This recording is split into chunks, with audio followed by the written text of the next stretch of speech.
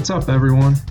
Welcome to the Freshly Squeezed podcast. I'm your host, Kevin Jasinski, but feel free to call me Juice. Today is the first ever episode of this podcast, and I'm excited to get started and just see what happens. And I appreciate you guys taking the time out of your day to give me a quick listen. Today, we're going to begin with the second week of the college football playoff rankings that were released earlier tonight. What I think of the top four and some really surprising decisions that were made by the committee. We're going to go to who I think can sneak their way in as the season goes on, and we'll finish up with the drama going on in Tampa between Bruce Arians and his star quarterback Tom Brady. So the second week of the college football playoff rankings just came out, and there were some surprises, to say the least. I think that there's always a lot of discussion about whether the rankings are right, whether they're fair, whether they're putting the best teams in the 4-team playoff that happens at the end of the year. And I think that this year there's a consensus that the 4 best teams are in there right now. Alabama looks like they're the clear number 1 team. No one's really given them a issue at all. They seem like they are clicking on offense. Mac Jones has progressed incredibly since last year, and he picked up the reins from Tua, and he looked good then, and he looks even better now. I personally think that he's a dark horse candidate for the Heisman. He's certainly playing well enough to be in the conversation. He's probably not putting up some of the touchdown numbers needed to get that award, but he is not going to be a reason why Alabama can't win. Then you have Notre Dame next.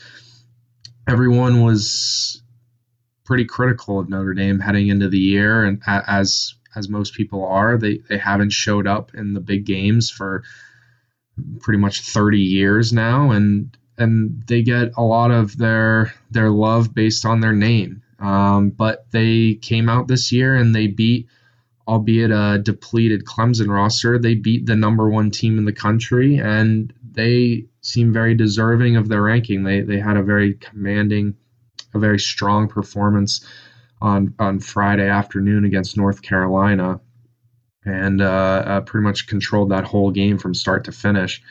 So they have their win against Clemson. They've looked good against their other ranked opponent that they played against. Deserving of that number 2 spot. We'll see what they look like when it comes to a rematch against Clemson, or what looks like will be a rematch against Clemson. Will they be able to replicate that performance against Trevor Lawrence and Clemson defense that has a lot of their guys back? I'm not sure, but they are deserving of that ranking and being ahead of Clemson, who's at number 3. And this, I think, is where you start to see some of the holes in the committee, because at the end of the day, they're just people with opinions, which is like me and all the people that you would see on TV, like Skip Bayless and Stephen A. Smith and Shannon Sharp. And you have people in the room who are going to make emotional decisions. And I think this top 4 makes sense. I personally would have Clemson at number 4. I would have Ohio State at number 3, just because I think that they are a better team and they're undefeated at this point. But there's no strong metric that we can hold this committee to when evaluating the teams. So they can say, yeah, Clemson is the number 3 team because we see that they have the 1 loss in overtime at Notre Dame with the depleted roster. They're the defending runner-ups from last year. They've been consistently competitive and have shown that they can win a national championship with this quarterback. And then they can also say, well, Ohio State, they're the number 4 team. They've only played 4 games here, but they look like they are similar to the Ohio State teams of the past who have gone out and dominated and put themselves in positions to compete for a national title. But there is no clear cut, this is who should be ranked here, this is who should be ranked here, and here is why. It's all opinion. When you go into their selection process, this is what they've been following since the playoff committee was installed. They rank based off championships won, talking about conference championships. This is the criteria they consider: strength of schedule, head-to-head competition, and comparative outcomes of common opponents. So that's great and all, but that leaves so much up for interpretation. And in the past, they haven't followed these things. Championships won is the number one ranked thing here, but they've made an exception for Notre Dame in the past, who doesn't play a conference championship game. They've also made an exception for an Ohio State team that got completely blown out by Clemson in a year where they didn't play for the Big Ten title game, and a team in Penn State that had Trace McSorley, Mike Gesicki, Saquon Barkley were left out in favor of a team that had one more win than them.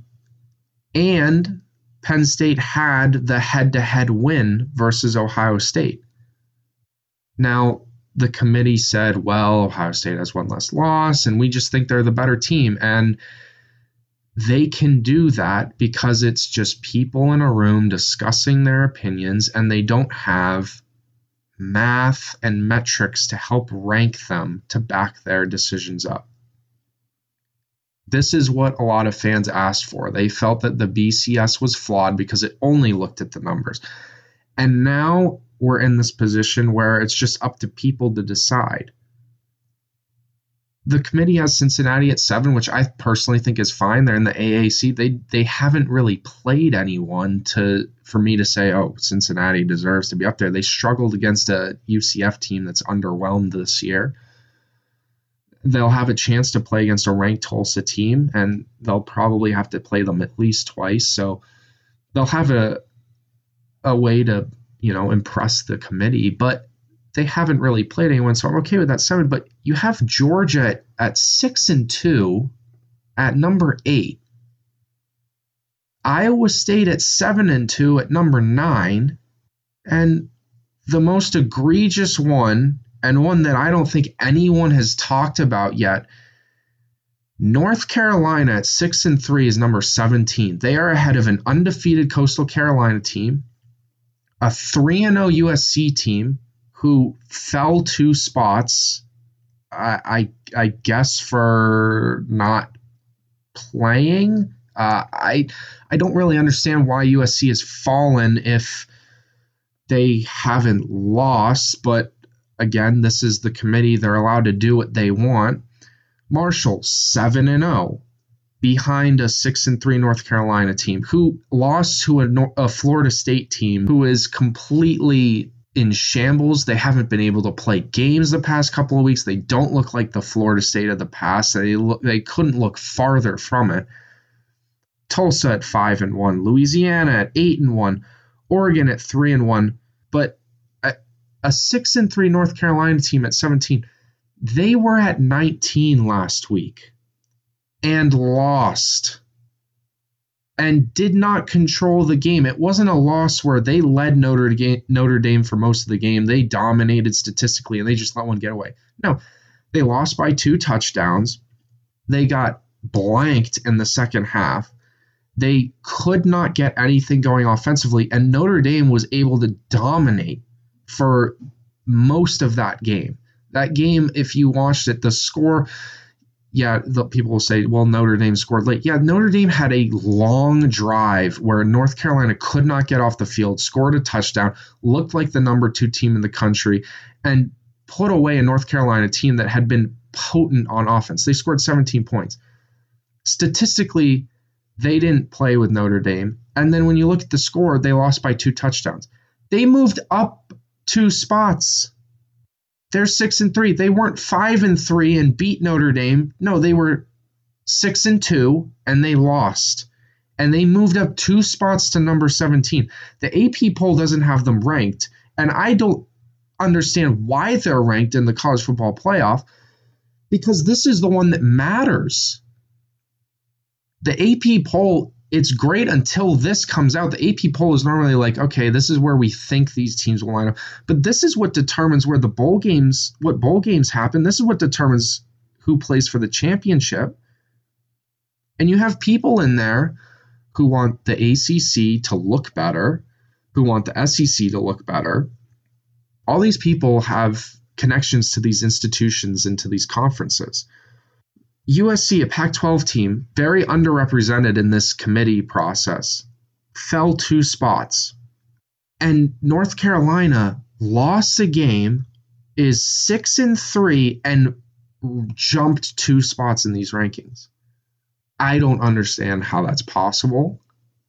I don't understand why that's not a serious red flag. But I think that it's very telling that this committee is far from perfect. And not that people were like, oh, well, they're pretty darn close. They get it right most of the time. That is awful. If anyone who watches football saw North Carolina play Notre Dame, looked at their record and said, oh, okay, they were 19 last week, they lost. Maybe you could argue around that 24, 20, 23, 25 range, the bottom of the rankings. A lot of people will be saying, no, they shouldn't be in there anymore. They have a loss to Virginia, they have a loss to Florida State, and now they have a loss to Notre Dame. They're not a top 25 team. But the committee, which is the most important committee in college football, saw that score, saw the name North Carolina, and said, yep, they're up 2 spots. I hope that this was a mistake. I hope that they just put something out to the media and said, this is it, without realizing, oh, shoot, this is, one version before we finalize it. Because there's no explanation for why North Carolina has moved up 2 spots with a loss. But like I said, that highlights the fact that these people are full of opinions, are tied into these conferences. And the thing is that a North Carolina being ranked higher will look better for the 2 frontrunners in the ACC and Notre Dame and Clemson. And it makes the other teams in the ACC look better who have beaten North Carolina, who will have to play North Carolina. It's this part of the rankings that I don't think gets looked at enough. You can always argue about your top 8, your top 10. There's always going to be, well, why is Iowa State at number 9 when Miami is 7-1? Their only losses to Clemson. That they should, on paper, be valued higher than a 2-loss Iowa State team. A Georgia team at 6-2 who has 2 double-digit losses on their record at number 8. Shouldn't Miami at 7-1 be valued more than them? Those are understandable arguments that can be made. But the committee will be able to point to Georgia's strength of schedule, strength of record, that they'll have ways to say, this is why we have them here. We understand that you see it this way, but here's what we're evaluating them at. This bottom half, I think, gets just tossed to the side and not even considered. And it's not right, because this stuff is still important. This stuff is what helps strength of record and the strength of schedule for these upper echelon teams. And so you have this love fest for the SEC and the ACC, and it's all helping boost the look of their top teams. See, look, Notre Dame played UNC. They're number 17. They're a good team. They had that commanding victory. North Carolina shouldn't be in there, but they are. And that's something that I think this committee needs to really take a hard look at, as something that they have consistently failed at, really valuing these number 15 through 25 rankings, because they're still important, and they try and slide these teams in where they clearly shouldn't be. And I think that the North Carolina one really highlights, they don't look at where these teams are falling. They look more at, we need the ACC to look better, so here's a team who was ranked here and a couple teams lost, so we're going to move them up. And it's a disregard for what these other schools have done. And this is a weird year. I get it. I normally Coastal Carolina could be undefeated and we wouldn't be talking about them at all. But it's 2020 and we are. And Coastal Carolina should not be behind North Carolina at this point. Liberty should be ranked. Marshall 7-0. Why are they behind North Carolina? Wisconsin's 2-1. Wisconsin's played one good opponent this year, lost, and can't put a team together with all their COVID issues. They're 2-1 at 16. No one can evaluate them because they've played 3 games. Michigan and Penn State were ranked in the top 15 this year. And then they started playing games and we saw, well, they weren't exactly what we thought they were. And that's what happens with college football. And the college football playoff doesn't release rankings at the start. They wait until the year kind of gets going and it shows what teams' strengths are. It shows, where teams have flaws. And it really gives you a better picture of, well, these teams are the teams that are good. These are the teams that have underperformed and they're able to get a more accurate ranking. But this bottom part just doesn't make sense. It doesn't make sense at all. They have an ability to talk their way out of a lot of their decisions. They don't always stick to the protocol that they have, which is already vague in nature. But North Carolina moving up 2 spots on a loss should be the nail in the coffin that this committee needs to be reworked. There needs to be some value of numbers. And whether it be looking at the AP poll before they cast their votes, whether it be having a numbers metric that is weighed in on and something that they position their picks against what the computer tells them, there has to be something that can hold them accountable for the decisions that they're making, because it ultimately is affecting these schools' bottom dollar, these schools' national brand, and the ability for these schools to recruit. It all trickles down to what this committee puts as, this is where this team is, this is where this team is, and that's that.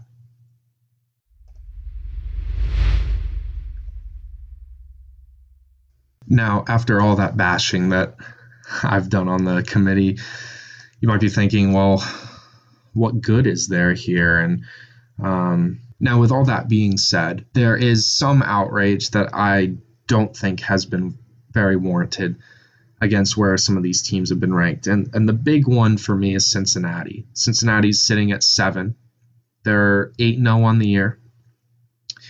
And like I talked about earlier, they're going to play a ranked Tulsa team twice later on in the season. So they're going to be able to pick up a more quality win, at least more quality compared to what they currently have. And a lot of people are saying, well, there's no path for Cincinnati. They're 7.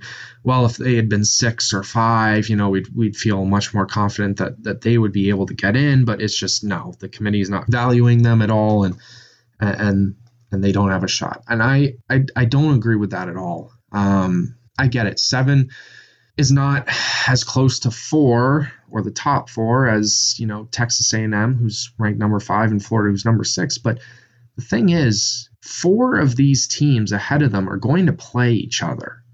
Alabama is going to play Florida in the SEC championship game. And if Clemson wins this week, they will be playing Notre Dame in the conference championship. So with those 4 teams playing each other, there's going to be a natural trickle down for some of these teams in front of them, at least 2. Now, there is a scenario where they get completely screwed if a Florida upset of Alabama happens and a Clemson beats Notre Dame, because then you have a Bama team who has looked like the best team in the country all year, and a Notre Dame team who's now split their series against Clemson. That would be worst case, because it would be nearly impossible to argue Cincinnati over Alabama, Notre Dame, Clemson, and Florida. But the likelihood that happens is very low. I don't think that Florida has a real shot against Alabama. Alabama's defense is good enough to slow down Florida's potent attack. Florida is very one-dimensional in throwing the football, and I think that if you give Alabama a week to prepare for that, they're going to be able to slow down Kyle Trask enough that that Florida passing game is not going to be enough to keep them in the game. Mac Jones and the Bama offense is just too good. And I think most, if not all, people are going to pick Alabama in that game. So let's just take then Bama wins that, which is what everyone's expecting. So Florida, who's one ahead of Cincinnati, is going to fall. So Cincinnati now is looking around 6. If Notre Dame beats Clemson, then Clemson is not going to be in that top 4. And you have a scenario where Texas A&M has one loss at the moment. If Auburn beats them, they're going to fall. Now, obviously, this is a lot of ifs, and that's, I think, people's issue is that Cincinnati doesn't have total control of their destiny. But Texas A&M doesn't have full control. They're in a position where if something happens, they absolutely have a shot. And I think that a lot of people are saying, well, they have no chance. Okay, they don't control their destiny here. They're not in the top 4. So if they win out, they're pretty much guaranteed that spot. But there is a real possibility that Alabama beats Florida. Florida falls. Notre Dame could beat Clemson. Clemson falls out. And then if that situation plays out, let's say Ohio State makes the Big Ten championship game and wins, they come in, and then it's a conversation between Texas A&M and Cincinnati, and you have A&M right now with one loss, which was a blowout versus Alabama, and Cincinnati could have quality wins against Tulsa, and they could say, we're undefeated, we've played more games, and we've looked the part, which they have most of the season. They've looked like they could play with those teams. And then it's just a discussion. So that there's a definite possibility that Cincinnati gets in that way. They have to be huge Alabama fans from here on out, and they have to be huge Notre Dame fans because that's what makes that path easy. Notre Dame loses to Clemson, then it gets very difficult for them to get in because Notre Dame already has that head-to-head. They have the win against what is right now the number 3 team in the country. If they lost to that team, it's not going to hurt them enough to get Cincinnati above them. But if they win, Clemson is out. And that's where their path is right there.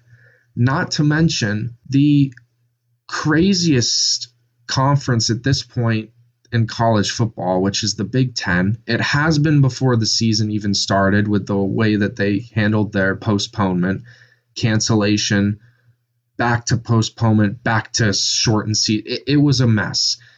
And we are seeing that play out in this regular season because no one is what we thought they would be except for Ohio State. The conference is basically upside down with a lot of what the experts thought would happen. Ohio State has been that team to beat for the past since Urban Meyer was there, almost a decade now.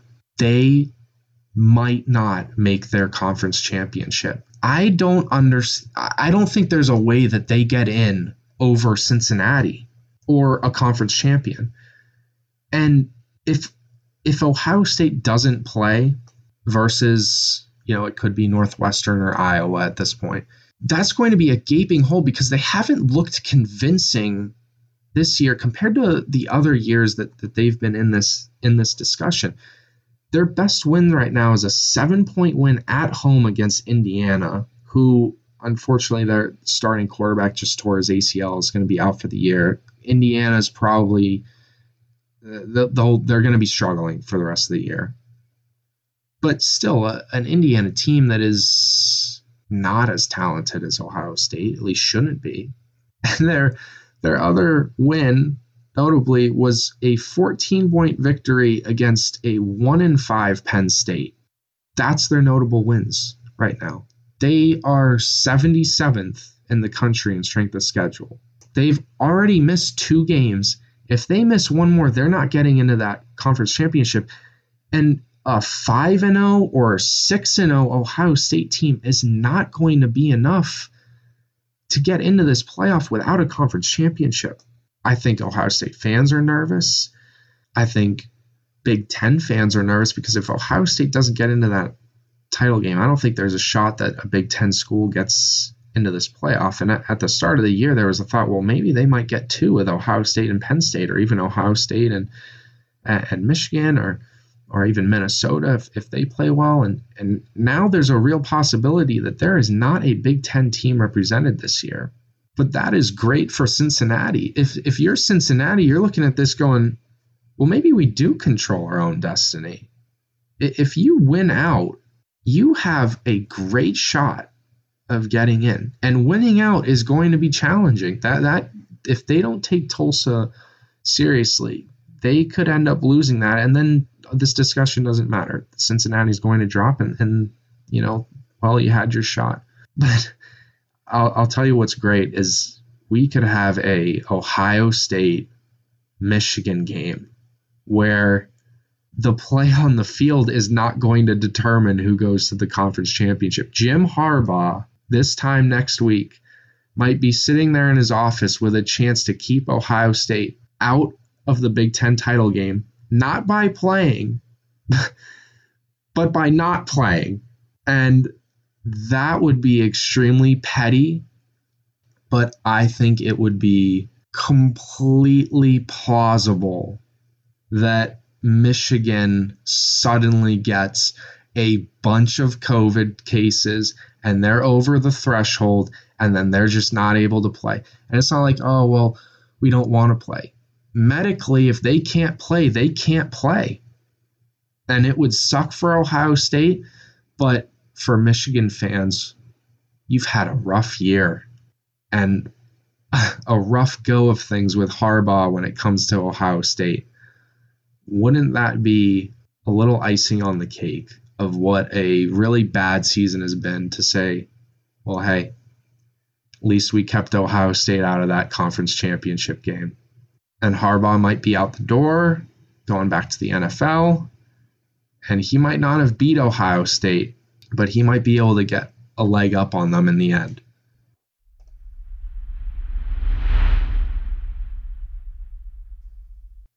Tampa Bay. They were the talk of the football world when they signed Tom Brady this offseason. They've got a multitude of weapons. They brought Gronk in. They just signed Antonio Brown. It was a team put together, designed for a win now mentality, and they have all the pieces to do it. But what's becoming increasingly evident is that the two most important pieces, being the quarterback and the head coach, are not working right now. But I think that there's a lot of evidence that goes into why Tom is not the problem. I think that his head coach right now is doing everything that I think he can to make this relationship unbearable and not work out. Bruce Arians does not have a Super Bowl as head coach. He's coached a lot of great talent, hasn't been able to get them over the hump, and he hit the lottery when the greatest quarterback of all time decided, yep, Bruce, I'm in, let's get started. And he signed Tom Brady. He went after Tom Brady. He said, this is who I want as my quarterback. This is who we can win with. And the expectation was Super Bowl, which is what Brady has set for himself over the years. And with the talent that's on that team, it should be expected. But it's becoming increasingly evident that Bruce doesn't know how to use Tom. And I think that's been the most incredible part of all this, is that you had 20 years of film on this quarterback to understand what he does well, how he wants to play, how he's been successful, and what type of play calling he thrives in. 20 years. That all got thrown out the window when he got there. And Bruce Arians said, nope, we're running my system. It works, and we're going to make it work with you. Which, okay, you've with all the talent that you've accrued with Chris Godwin, Mike Evans, Gronk, Antonio Brown, you would think, yeah, I mean, it's going to be hard for that offense to not perform. But they are running 4 verticals and go routes 90% of the game, essentially taking the football field, which is broken down into thirds, and they're only focused on the upper third, which is the most difficult part of the field to complete on. Tom's whole career has been using the bottom 2/3 to set up that upper third. He knows how to use checkdowns. He knows how to get off of his first read to a second read and knows where the mismatches are. He utilizes the running backs in that passing game and the slot receivers because there are times in the game where the weakness of the defense are guys on those skill positions where they're not going streaking up the field past someone, but instead they're cutting under, they're cutting in, they're finding a soft spot. And it's the genius of Tom of understanding I don't have to go vertical all game to get a win. I need to move the ball down the field, and it doesn't matter how it looks as long as you get the ball in the end zone. So this has worked for Tom for 20 years. 9 Super Bowl appearances, 6 wins. Everyone who's watched football knows the accolades, and he knows where Tom sits on the Mount Rushmore of football. So why would a head coach take that and say, Tom, at 43, you're going to turn into Brett Favre? Because that's what the Tampa Bay offense is. It's a chuck the ball as far down the field as possible all game. Don't use the run game. Don't use the play action. And, hey, we're just going to beat you over the top. That's not how Tom wins. That's not how he has won, barring the year with Randy Moss, who none of those guys on the Bucs are. It is hard for me to look at this and say, yeah, this is Tom's fault. Because the coach recruited him. The coach and Bruce Arians said, yeah, that guy, that's who I want. Tom, come here. Here's the weapons we have. Here's what we're going to do. And we're going to win. And you would think that a guy who everyone says is super smart, you'd think that he would say, I see what you did well. We can absolutely use these weapons here in Tampa even better than in New England. And this is going to work out perfectly for you. We're going to have guys who can get separation easier. We're going to be able to get you to push the ball, but we're still going to set it up the way that's been so successful for you. So that's one issue. The other is that Bruce throws out the rule in coaching and in sports, which is don't engage with the media.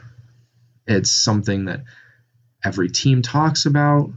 The media is there to divide a locker room. The media is there to throw in wedges and hurt trust, and just they're there to cause disruption. And Bruce Arians, rather than just bringing Tom in his office and discussing things, he just talks about it to anyone willing to listen and putting the blame on his quarterback. I don't think that he understands that this team is not there for him, right? Like, they have Chris Godwin and Mike Evans. They were there the whole time. But all these pieces that they've brought in are there because Tom is there. Tom is the one who has had all the success. He's the one who is a proven winner. He's the one who guys want to play with. So tearing him down in the media is not going to play well in the locker room, especially if you're going after their leader, which on offense, that is Tom. That is the guy who runs the ship. I think Bruce needs to take a deep look in the mirror and say, I need to take some responsibility here, because he has not once said, I need to be better. It has been, well, we hit those deep balls in practice. He hasn't been hitting them. He misread the coverage. Those interceptions were his fault. I don't understand why he's struggling so much. He needs to do this. He needs to do this. He needs to do that. This is the worst thing that you can be saying as a coach. The head coach is supposed to be the protector of the team when it comes to the media. He's supposed to say short answers. He's supposed to take responsibility. You're the protector of that team. You're the voice of that team. Have those discussions with Tom behind closed doors. don't put it out into the media so that Tom has to get a question from a reporter and he on the spot has to figure out a way to respond to something that his head coach said in front of all these cameras and these broadcasters and the media. Just discuss it behind closed doors. It's very well documented that Bill Belichick held Brady accountable. Every great coach will hold its star player accountable. That's how you keep respect within the team. That's how you keep an organization's, if you will have it, brand keep up, the Patriot way. That's built upon the way that Bill handled Tom and all these star players and held them to the same expectations that he had guys on practice squad. So it's not that these criticisms shouldn't be happening because he's Tom Brady, because he's the GOAT. It's the way that these criticisms are happening out in the media in front of everyone. They need to be happening behind closed doors with Tom so that they can have a real discussion about, okay, Tom, this isn't working. What can I do as a coach to get you in a position where we can figure this out? I think that he has vastly overestimated his offense's ability to work for anyone.